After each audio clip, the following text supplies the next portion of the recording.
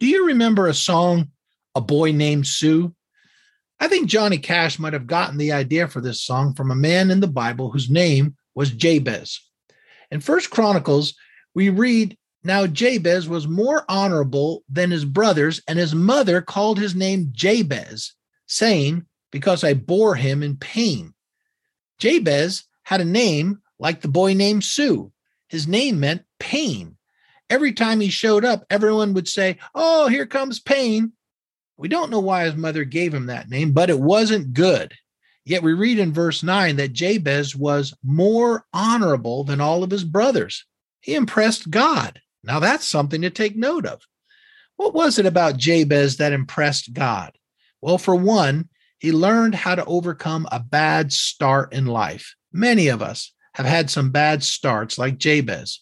We need to learn how to overcome them. In verse 10, it tells us that Jabez overcame his bad start by calling on the God of Israel, saying, "Oh, that you would bless me indeed."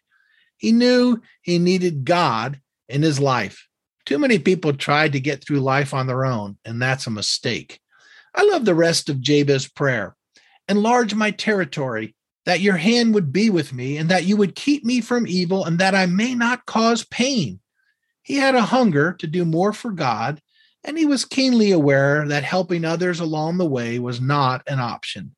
It concludes with this: "So God granted him what he requested." May that be said about you. Have a great day.